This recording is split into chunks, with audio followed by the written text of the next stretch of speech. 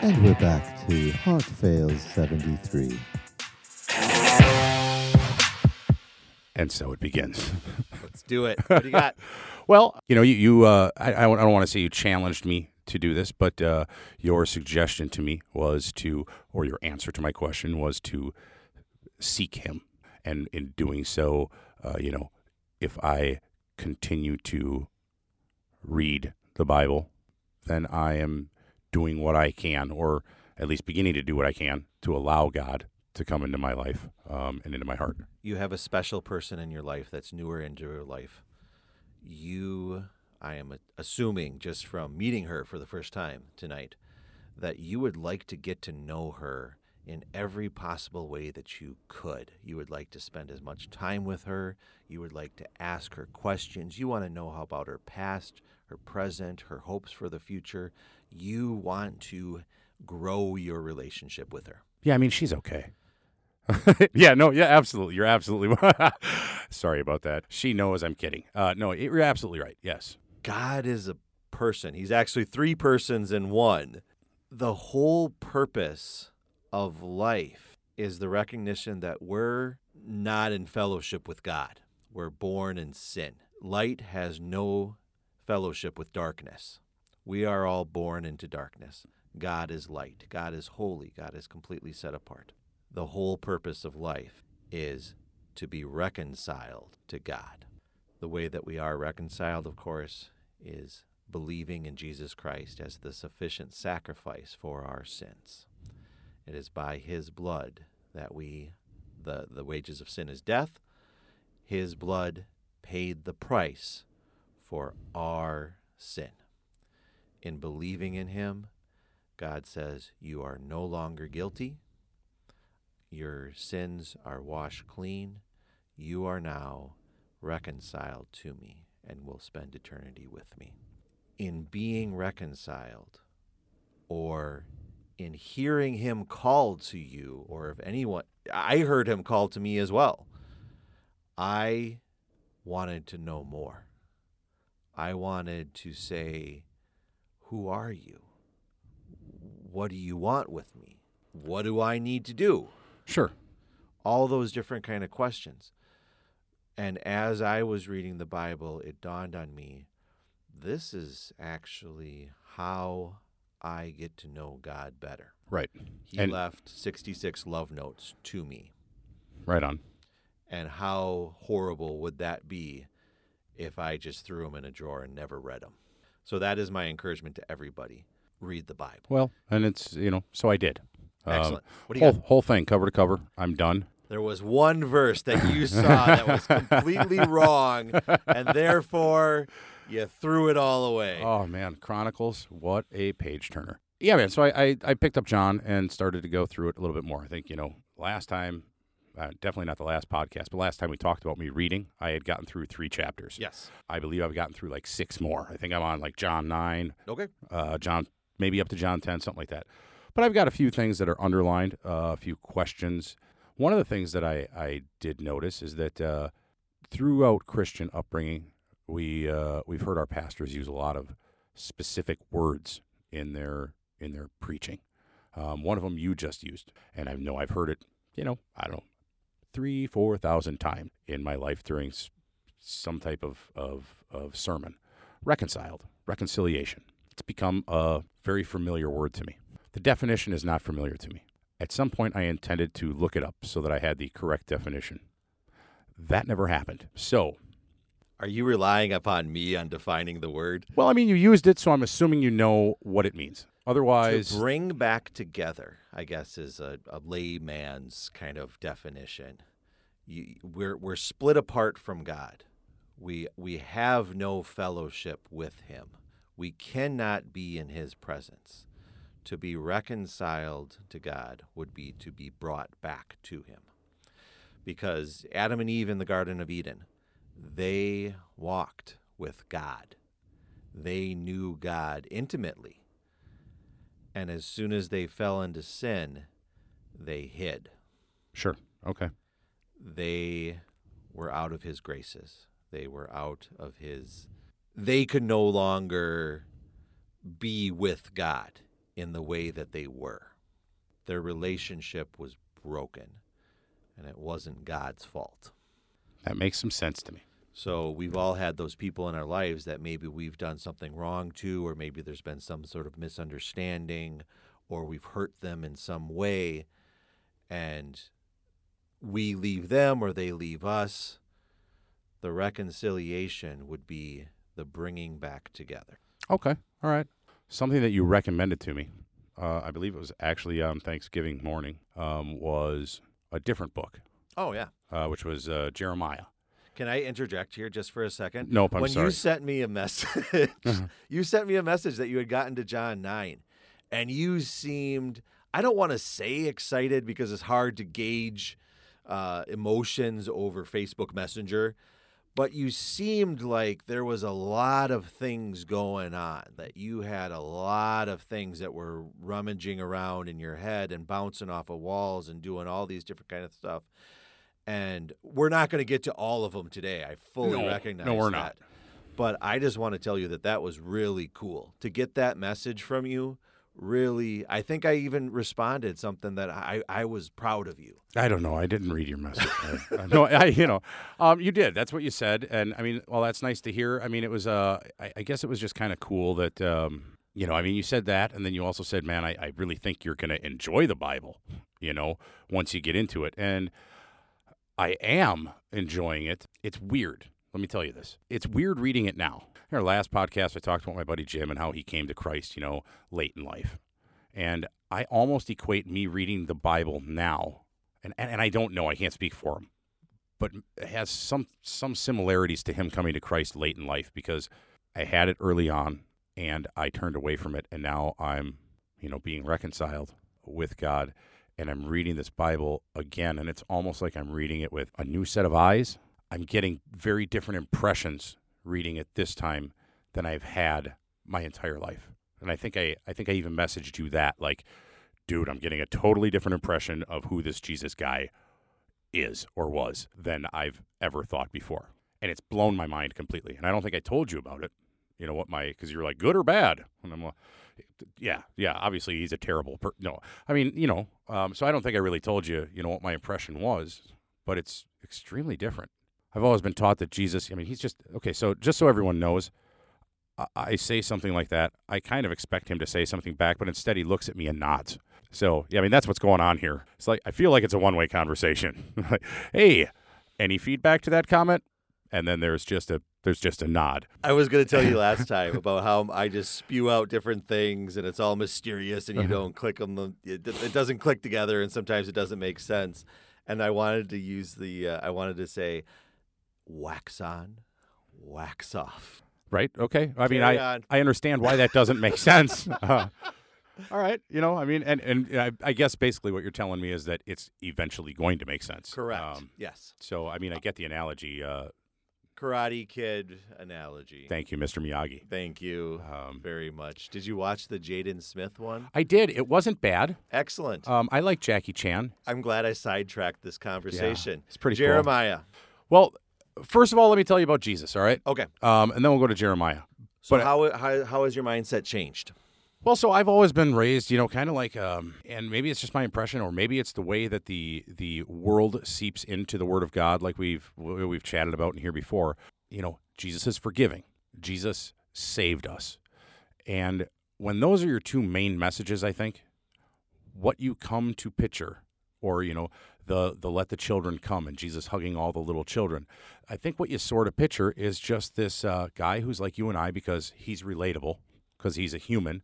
And he's a guy like you or I who just happens to be the Son of God. And he's smiling, and he's laughing, yep, he's smiling, he's so caring. And everything is, it's going to be okay. I'm here, and it's just a gentleness, right? Yeah, I watched the movie The Shack a few years back, which I don't know if you've ever seen it. I did not. Okay. I willingly did not see it. All right. At the time, it was probably the closest thing to church that I had done in a long time. I watched it, and, it hit me in a couple different ways that were good. But Jesus in that movie, is depicted as, and maybe I need to go back and rewatch it and see if my vision of it is different now. But what I gathered was, it's dogma. It's buddy Jesus. Yeah. You know? And now that I'm reading this, John, man, that's not the picture I get at all. One of the things to think about, and I'm sorry if I'm stepping on your toes here, Ouch. a kind, loving person, everybody gets along with that person. Absolutely. Florence, we talked about Florence the last time. Nobody goes to Florence's house and is like, I don't ever want to see her again, and sneers at her. No, everybody wants to hug her after meeting her 5 minutes afterwards. Got that? Huh. Seemed like a very difficult sentence for you to say there. Afterwards. 3 syllables. Wow. Whoa. And it was plural, too. Yeah. Somebody's forgotten their Metamucil today. People hated him. They hated him. He rocked the boat, and he was a man of sorrows. It's one of those things to wonder. I told the pastor once, I said, yeah, just imagine what it looks like to see him smile. And when he was on earth, it's one of those things, well, how often did he smile? I'm Once thinking his about that while I'm ministry reading started. it, you know? And I'm sure that he had his moments, you know, with his disciples, with his 12, you know, like they've done this. It's been a long day, and now they're, just kind of talking before they fall asleep. And I'm sure there's like a friendliness and some joking, and things like that. And I'm sure there were those moments. He's human. Exactly. And I'm sure that, he enjoyed some of the aspects of being human, being here on earth. And I'm certain of that because God created this place amazingly. And so we enjoyed it. Was good. Right. There's parts of it that we still see that are good. Absolutely. And I'm sure he enjoyed that. I'm sure there were moments. I'm also sure that he had to allow himself to do that, because he could have came down here and just been totally different. But what I gathered out of reading so far, this dude wasn't all like buddy Jesus and smiles and laughing all the time. And he came down here with a message, and it was stern, and he was serious, and he was not taking any nonsense. He was like a no-nonsense business dude, like, listen, here's the deal. You guys aren't listening to what my father said, because if you were, you'd believe in me. But you're not believing in me, so here's the crap that's going to happen to you because you don't believe in me. Now, I'm right here. I'm telling you, here are all the things that can save you, but you're not going to listen. You can't follow my laws. You don't understand my laws. You couldn't even follow Moses' laws. He gave you 10. You can't follow those. What makes you think you're going to be able to follow mine? And he was just like, no nonsense, like, what are you doing in the temple? Get this crap out of here. It doesn't belong. And I mean, there was so much more of that to him than there was of all this image that the world has. And because I'm certain it's not just me that has this image of Jesus smiling and hugging everybody and saying, come on into my, pasture with me and the sheep and let me lead you beside, still waters. No, not everybody gets that. Not everybody gets to be led beside still waters. You got to believe in order to get that privilege. And in order for people to understand that, he was stern and no nonsense to tell them that. And that's the image that I'm getting of him now. And it's really weird. I don't know what's going on with me, dude.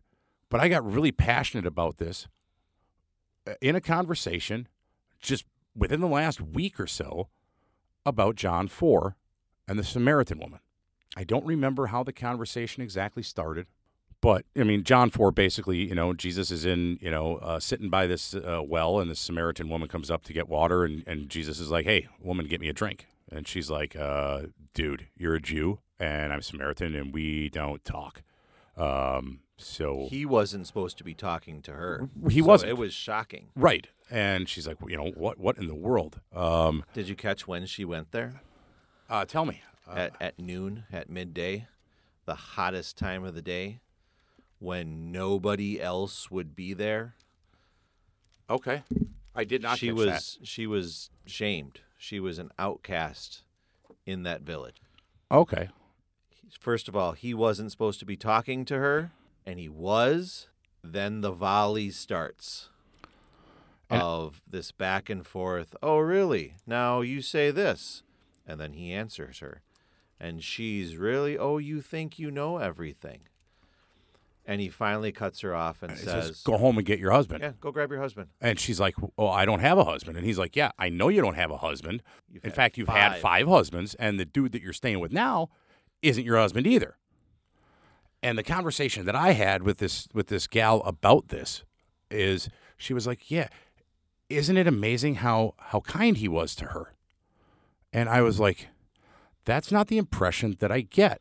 I get the impression that he's calling her out for being, I don't know what word to use, an adulteress. Those aren't the words I used in my conversation with her.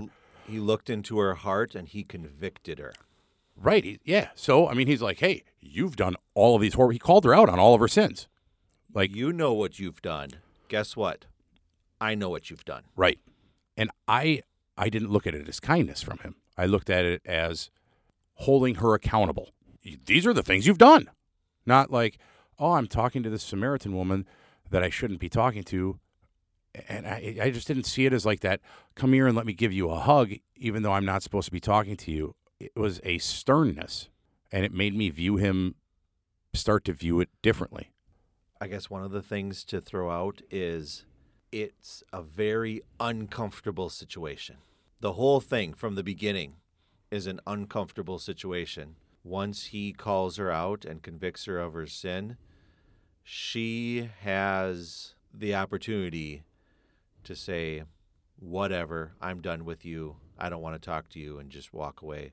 Or she can use her head and be like, how do you know this about me? And that's what she does. She uses her head. She uses logic to say, you're just some guy who's sitting here at a well, and you know me. There has to be something going on here. And she is the first person, I believe the Gospel of John, where Jesus says, I am he. He uses the words, I am, which if you go back to Genesis, and Moses says, who are you? I am has sent you. John actually has, I think, eight different I am statements. I am the way, the truth, and the life. I am the bread. I am the door. Well, she says it. Yeah, she says it in like verse 25. Like, I know of the Messiah that you're speaking of, and then he replies like, "Yep, that's me, dude." He went and he revealed himself to an outcast of society, and she went back to the village and told everybody. And they believed because they heard her. Well, they believed her enough to go out and see. Well, and if you think about John, Nathaniel and Philip, come and see. Just come and see. Well, and I got even a little bit more out of it than that, and it's probably just because I read this a little pretty recently. Yeah. But it was, those people believed her and Yes. what she said, and so they and others went out, and still others who didn't believe her believed when they saw for themselves. So, her telling, him revealing himself to this stranger or this outcast, and she goes and tells her outcast buddies. And then some of those guys are like, whoa, we believe you. But some of them still are like, meh. But then they all go to this party and they all see the dude. And they're like, even the people that didn't believe before, now that they see him, now they believe. And it's like this snowball effect. Mm-hmm. And it's craziness. I mean, and Jesus calls people out for it also, which I find, I don't even know how I find it. I find it interesting that he's like, you people all believe because you see this stuff. You see all these works I'm doing, you believe. But shame on you for not believing without seeing that stuff. Yeah, I'm just getting a totally different impression of him. Like he's almost just, it's like he's ticked off at everybody for having, the Old Testament for all these years to study. And then the thing that has been promised to them for years is Jesus. And he's right there in front of them. And the fact that they don't recognize it, he's just like, well, you guys all call yourselves like these scholars, these elders, these people that have studied this stuff, and your promise in the scriptures, I'm standing here, and you guys don't even, what's wrong with you people? It's mind-boggling to me. I've never read it like this before, and it's a whole new angle on what I've been taught, what I'm used to. I guess to kind of slide into that, he's not what you or they in the New Testament were expecting. Not at all. We have a sense of imagining different situations or people on how they are, and we get shocked when we find out that it's completely different from what we expected. I think we talked about that as well when Saul was on the road to Damascus. Who are you, Lord? He knows he's talking to God right now. He says, I am Jesus of Nazareth. Whoa, paradigm shift. Rocked his world. Yeah. It's completely done. Well, and they're confused too. That's funny because you say that, like, well, who is this Messiah? And they ask each other, like, well, wait a minute here. No. Jesus is supposed to be the guy that comes, our Messiah comes from Bethlehem. It says it in the Old Testament. This guy came from Nazareth, so this isn't him. So they're using all these facts to back up the fact that it's not him. Just like we today use all this science to back up the fact that Christianity can't be real. People read the Bible in such a way that they just want to prove it wrong. They want to find what's wrong in the Bible. And as soon as they find something that seems like a contradiction, I found it, throw it away. But what they don't take into consideration, and if there's a contradiction in the Bible as I'm reading it, the fault lies with me, not in the Bible.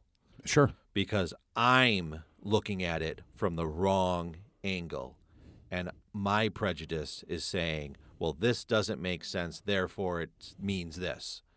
Well, and it's completely wrong every single time. I've passed the verse, and I don't know where it is. I don't know what it is, but I think I've heard you quote it as well. But I mean, there's something in there about, like, you're not supposed to be using your logic to figure this out. I mean, it's a spiritual thing. It's not a logic thing. It's both. I guess I would have to know what exactly the verse is. Man. Because we do have a reasoned faith. Well, sure. Because Paul, when he went to Athens, he went to the Athenians, which if you want to match a culture to present-day America, it's the Athenians. All right. He went there and he reasoned with them. He used logic to say, no, this is why there is a God. This is why this is who God actually is. God is the God of the Hebrews. His Son, Jesus Christ, came and shed his blood for the sins of everyone. And he did use logic. So we do have a reasoned faith. So I apologize. I can't remember which verse I would have quoted in that way. And I could just be making stuff up. Maybe you didn't quote it at all. Maybe I'm just remembering things because I do that. I make stuff up when I have a gap in my memory. Always be prepared to give a reason for the hope that we have. No, man, the word was actually logic. Logic. Yeah. It's irrelevant. If I find it, I'll talk about it next time. Carry on. There is something in here that I mean, there's a whole bunch of things in here that I thought were really interesting. Tons and tons of things that I thought were just super interesting, which is probably why you thought I was excited, because I was. I mean, I'm excited. I'm like, get to it, man. I'm underlining stuff, and I don't even know what half of it means. You know, you should see the notebooks and scraps of paper that I have no idea why I cut it out or circled it or anything. Yeah, I mean, it was all so like, whoa, I got to talk about this, but I don't want to talk about it now. I want to save it, and now it's gone. But then you went to sleep and you woke up and forgot about it for 2 weeks. Correct. I mean, something I think, it spoke to me in a very simple way was John 6:28. It says, then they asked him, what must we do to do the works God requires? Okay, so God requires something for us to get into heaven. He requires us to do something. What is it? And Jesus answered them, the work of God is this, to believe the one he has sent. To believe in the one he has sent. That's pretty simple. All right. Yeah, I mean, I see you. I hear you. You tell me you're the Messiah. That's pretty simple. Even I think I have that down. Even I think I believe that Jesus was the Messiah. Does that make me Christian? Crickets. Huh. All righty. I'm sorry. It also my says... My mind is trying to remember the verse. It's okay. It also says here in John 6:37, the second part of it, it says, well, I'll just read the whole thing. All those the Father gives me will come to me. All right? And whoever comes to me, I will never drive away. Correct. Whoever comes to me, I will never drive away. Once you're a Christian, can you fall away? I don't know, because it says here, I will never drive away. So,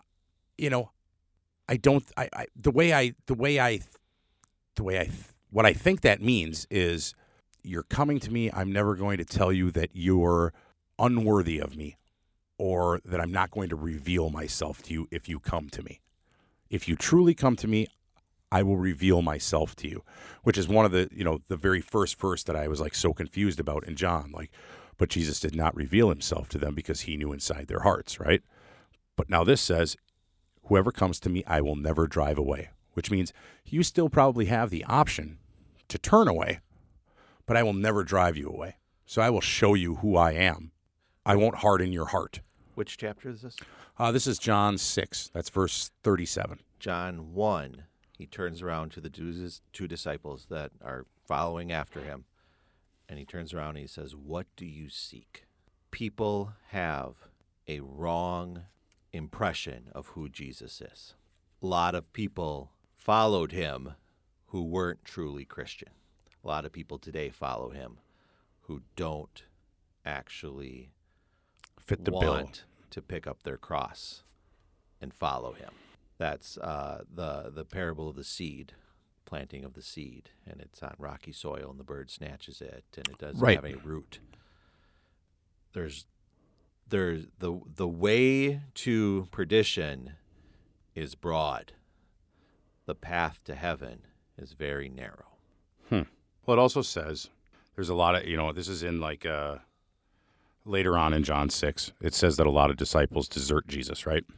Yes. They had a hard time with believing that he is the bread of life. He compares himself to the manna that, fell in the desert, and the Israelites got to eat. He compares Eat my himself flesh to that. and drink my blood. Right. So, This is a hard teaching. Yep, this is a hard teaching. Who could possibly accept that we are supposed to eat your flesh and drink your blood? He tells them, hey, am I offending you? Quit your grumbling, Do you remember what the Israelites did in the wilderness when they were being fed manna? Yeah, they complained. They grumbled. We want something different to eat. Mm-hmm. We're tired of the same crap all the time. Same thing that I did growing up with religion. I'm tired of the same crap all the time. I want something different. Same Christmas services, same this, same Bible stories. Yes. One of the things that I've been trying to tell everybody, and most people look at me like I'm crazy, and it boggles my mind how they look at me or how their reaction is to me. Because a lot of these people are professed Christians. You can't expect Christian behavior from a non-Christian. That's actually heresy to say that a non-Christian can follow the commandments. It's heresy. I mean, that makes complete sense to me. But that's what a lot of people expect from non-Christians. I think it was last episode that you made the suggestion that some homosexuals had come into Mickey's and the guy that you were with just sneered at him. There's several different things involved, but I guess that's maybe too far out there example. No, I'm the more with you the there. more adequate example is you're a dad, your kids. I have yelled at my kids so often in life, and had apology sessions 5 minutes later saying, "Hey, you know what? I think I maybe yelled a little too much." Right. I'm expecting you to do something that I shouldn't be expecting from you right now. And that was the exact conversation. I said, "I'm expecting you to obey me and remember every single thing. Don't stand on the chair at the table. I expect you to do it because I've told you 20 times, so why aren't you doing it?" And I said, "I know that you can't do it. I do, because I see it in their face." No, yeah, they've honestly forgotten. Yeah. That they're not supposed to, run around and be crazy and have fun at 9:00 at night. Right. I mean, oh man, I get this. I mean, I have a son who is trying so hard to overcome. Well, he's on the autism spectrum, first of all, and one of his most difficult things is trying to overcome anger. That's the first thing he feels. It's the same thing, and it's so frustrating because I can see so many different solutions to the problem that he's having.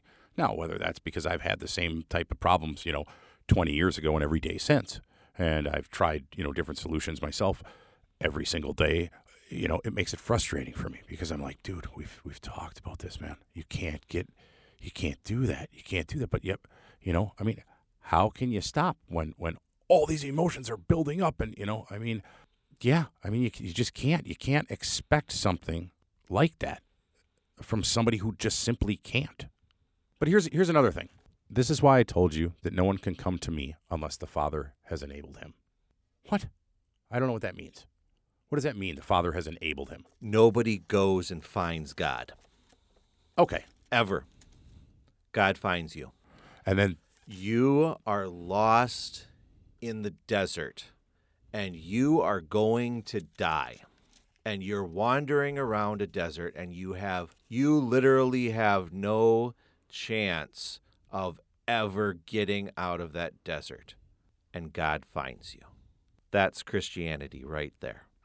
So to think that it was any part of you going there and finding God, I get that that's not what everybody's saying, but if people do think that they find God, that's actually heresy as well, because it's all the work of God. okay, I get that. I have another verse in here that boggled my mind. And we are talking about 7:38, 39, okay? Okay. So I'll just start at 38. Whoever believes in me, as Scripture has said, rivers of living water will flow from within them. By this, he meant the Spirit. Okay, I follow that. I understand that. The Spirit, whom those who believed in him were later to receive. All right, I get that too. Then this part, I don't get at all. Up to that time, the Spirit had not been given, since Jesus had not yet been glorified. I don't know what that means at all. Like, not an ounce of it do I understand what that means. I believe it's later on in John that he tells the disciples that the Comforter is going to come. The Comforter is the Holy Spirit. And the Holy Spirit could not come until Jesus was glorified. Glorified how? The tomb was empty. Okay. That's one of the things, too, that I really think is a stumbling block for so many, is that they just consider Christianity like a religion, a belief system. No, it's a fact. 3 days later, a tomb. There was a body supposed to be there. It's empty. That is a fact of history. This is not just a belief, a way of living, a moral life or whatever. No, it's a fact. Just like on December 12th, 2019, Tommy and Adam were in Eagan, Minnesota. Like, that's a fact. Huh. The third day after Jesus died, the tomb was empty because his body was risen. And then Paul, the Holy Spirit was granted. when his ascension, when he went to sit on the Father's right hand, he told the disciples, tarry in Jerusalem, stay in Jerusalem, because I'm going to send you the Comforter. And it was 40 days later, I believe. Oh man, I apologize if my dating is wrong. Shame on you. But day of Pentecost is 50 days after the Passover. So it was 50 days after he was crucified, I believe. Okay. That's when the Holy Spirit was sent. I mean that makes some sort of sense. I'm going to go back. I'm going to reread some of this stuff with that understanding. Okay. There is obviously, let me see here. I only got to like I said, chapter 10 or whatever here. There is one more thing that I just have a little note on here, and it is John 8, verse 56. Okay? Now, let me pretense this with the question that looms often amongst, I don't know, maybe it's not amongst Christians. Maybe it's just amongst the people that think they're Christians. I don't know. A question that I've heard many times is about what happens when you die, right? Do you wait? Instantly heaven or hell. That kind of question, yeah. Is it instant? It's instant. The second you die. Okay. Today you will be with me in paradise. Well, that was definitely to one person. Yes. He said that to one person. Yes. There's other examples. Okay. Paul, in his letters to, I think, the Thessalonians, he touches on it. Okay. So maybe I just need to read some more. But yeah, I mean, my question was, 8:56 or whatever, says, your father Abraham rejoiced at the thought of seeing my day. He saw it and was glad. And that was just like, what? How did he see it? What? That was Abraham's faith. That was what Abraham was, a heathen who was called out of Ur. And the details about how this happened and the voice of God and how he contacted Abraham and all that kind of stuff, I don't understand it. I'm sure there's theologians or people who have studied who have a better understanding of what actually happened. It's my understanding he was a heathen, and God called him out and said, Come on, you're leaving your hometown. You're going to the promised land. He believed God. And He had faith. I don't remember learning that about Abraham. That he was a heathen? I don't remember that. I don't remember that either. Really? Okay. That was one of the things that I had mentioned to a buddy of ours I mentioned in the podcast that I didn't remember something along the lines of Jesus is in the entire Bible, and the entire Bible points to Jesus. And I said, I don't remember ever learning that. And he as well went through a similar schooling as we did. And he said, well, that's funny because I do remember learning that. And he kind of called me out on it. And I didn't have an eloquent answer beyond there was signposts that we were like, Abraham, Passover lamb, this and that. Yeah, sure. There was big signposts that pointed to the Messiah. But I don't remember, my family and I just finished Exodus. Sorry, I got to go to the end of Exodus because this is awesome. 40 chapters. It was somewhat tough with, I have a 9-year-old and a 6-year-old, and listening to the detailed instructions on the linen that's used in the high priest's robe, not engaging reading for a 6 and a 9-year-old. Sure. I did my best to kind of try, and after I was done reading, say, here's the most important thing to remember. All of these tabernacle things, all of the altar, the basin, the light, everything, it's all foreshadowing Jesus. It's all pointing to Jesus. It's all preparing the Israelites for Jesus coming. It ends, chapter 40 ends, then the cloud covered the tent of meeting, and the glory of the Lord filled the tabernacle, and Moses was not able to enter the tent of meeting because the cloud settled on it, and the glory of the Lord filled the tabernacle. Throughout all their journeys, whenever the cloud was taken up from over the tabernacle, the people of Israel would set out. But if the cloud was not taken up, then they did not set out till the day that it was taken up. For the cloud of the Lord was on the tabernacle by day, and fire was in it by night, in the sight of all the house of Israel throughout all their journeys. That gives me chills, because this is the tabernacle, God dwelling with his people. Moses is universally considered one of the greatest, holiest men that's ever lived. I don't know of anybody in the world that denies Moses actually existed, kind of thing. Okay. He was not able to go in there when God was there. He knew that Jesus was coming. That's Jesus's chair. That's Jesus's spot. See, I don't, I have never, ever been taught that. Ever. I mean, that's such a simple thing to be taught. I've heard about the cloud by day and the fire by night, but that was guarding the Israelites as they were leaving Egypt. Yes. That's the only time I remember hearing about it. I don't remember hearing about it in the tabernacle ever. I don't remember the significance of the tabernacle. I don't remember the significance of it being in the tabernacle. I don't remember ever hearing this stuff. And that's not to say that I didn't, but if I did, it certainly wasn't, like a 3-day course on it.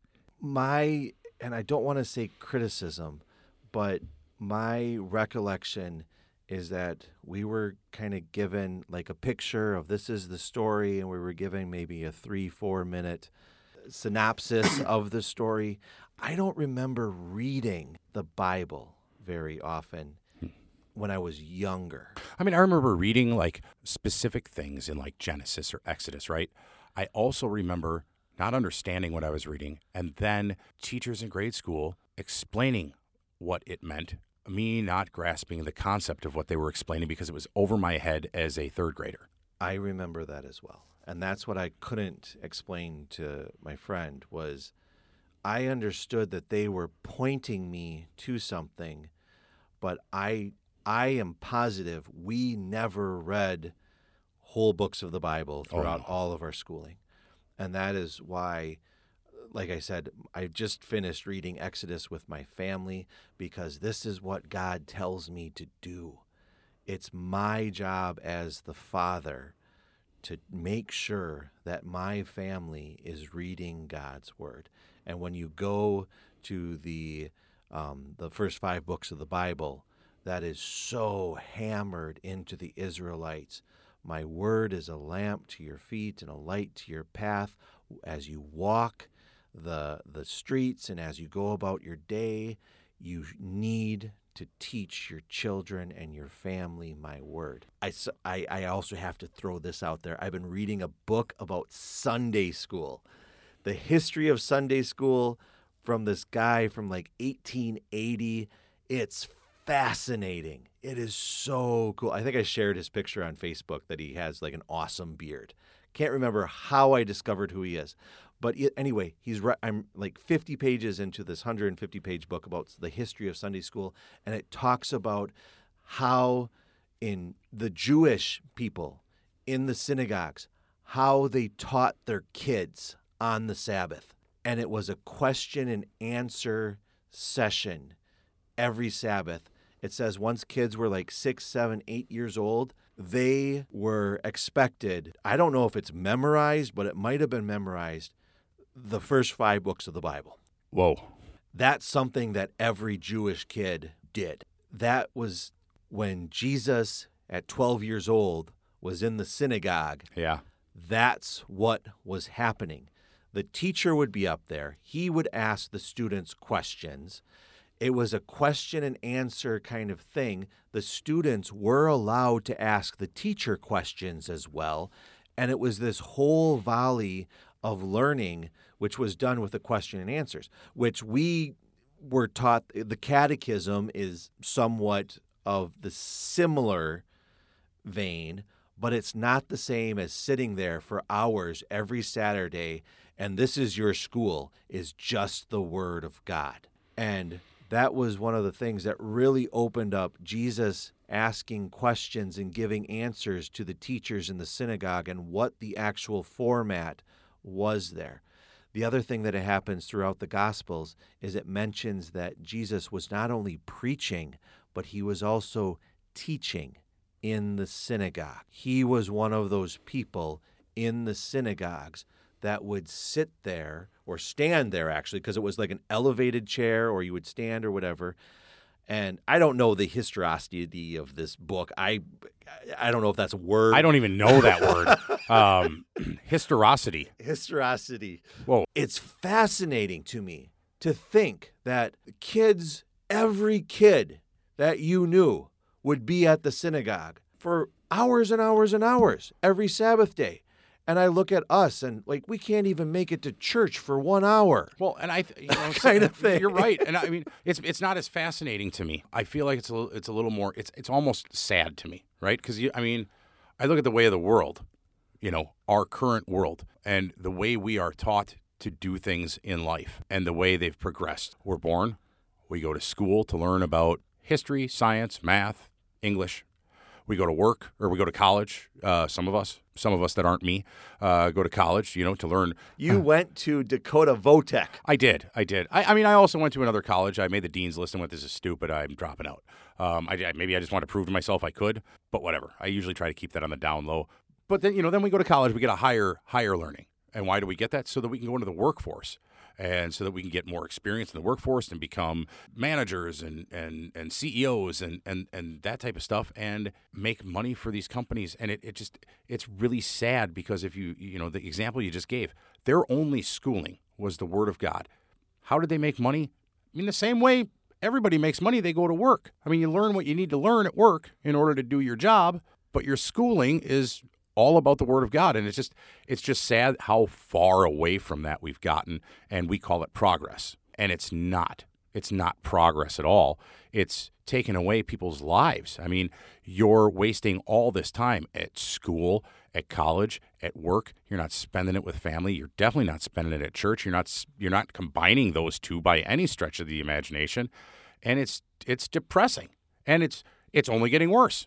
It just continues to steamroll out of control, and I think it's terrible. Also, we have these other traditions of church. You go to church, and what do you have? You have your praise, because that's what churches do. You have a portion where it's praise. You have a portion where you tithe or you give money to the offering. Then you listen to a sermon. Listen to some passages that he might reference in the sermon. Listen to what the pastor's trying to get across, what he's trying to convey to you. You do some announcements, all right, see you next Sunday. Pancake fellowship. Yeah, that's important stuff. which I get why the church does it because it's a business. I mean, I get it. Well, it's just I just have to kind of correct that there. The goal is church is supposed to be a family.